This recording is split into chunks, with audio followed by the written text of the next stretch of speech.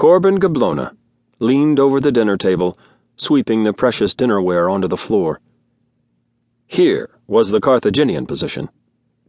He picked up half a dozen diamond-studded spice shakers with his large, beefy hands and laid them out in a line.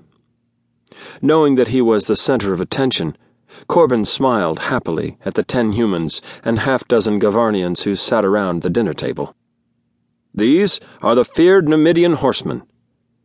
Several of the family heads nodded in appreciation. Corbin then picked up a decanter of malady ambrosia and waved it in the air. This here is Hannibal." He laughed softly so that his 160 kilos shook like a wave-tossed jellyfish. With a dramatic flourish, he placed the decanter in the center of the line, facing the upturned wine glasses that represented the Roman infantry. "Now, what can we use for that Roman general? What was his name?" "Scipio Africanus, you mean?" Gablona looked up at the speaker. "Ha, my dear Buka Tog. I'm impressed that a Gavarnian would have known such an obscure fact."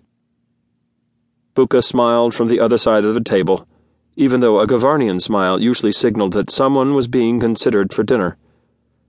"Why, Corbin, even a Gavnar, and particularly a Gavnar of co-status, is expected to know something of alien history. But, my good friend, your Hannibal was second-rate, truly second-rate." 2 Gavarnians came up to Buka's side as if in support of their friend. All 3 of them smiled. Their forward canines glistened in the candlelight. The nap of their pelts stood on end. "So you think Hannibal was second-rate?"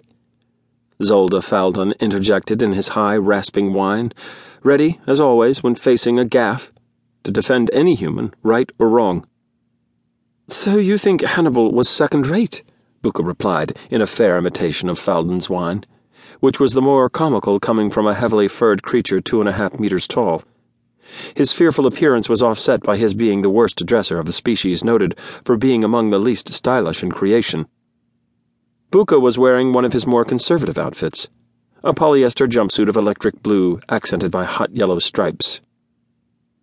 "You may not like my voice," Zola snapped back, "but by all of space, I wish you Gavarnians could do something about your damn musk. This place stinks like a kennel."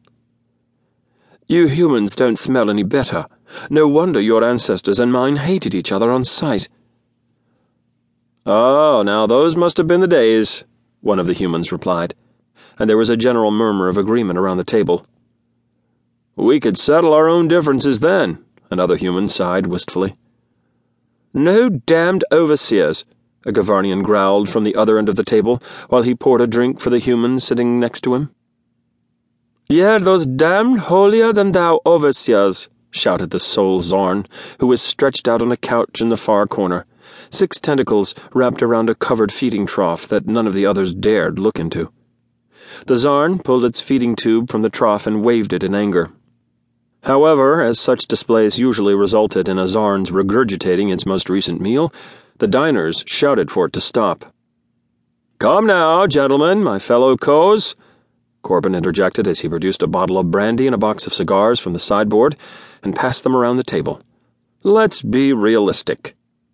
By the greatest of coincidences, all 3 of our species discovered the trans-space jump point into the large Magellanic region at nearly the same time.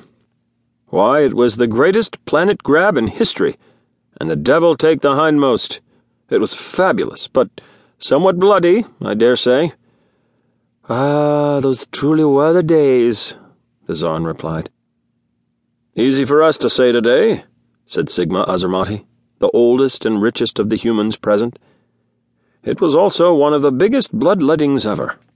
We scrambled for the few places the first travelers hadn't already mined and stripped. Why, we slaughtered each other by the tens of millions, and you're nostalgic about it? You Zarns are crazy." "The death of the one is meaningless," the Zorn replied, attempting to sound superior. "If we tried to kill you now," one of the Gavarnians interjected, "you'd drop that meaningless line, and damn fast.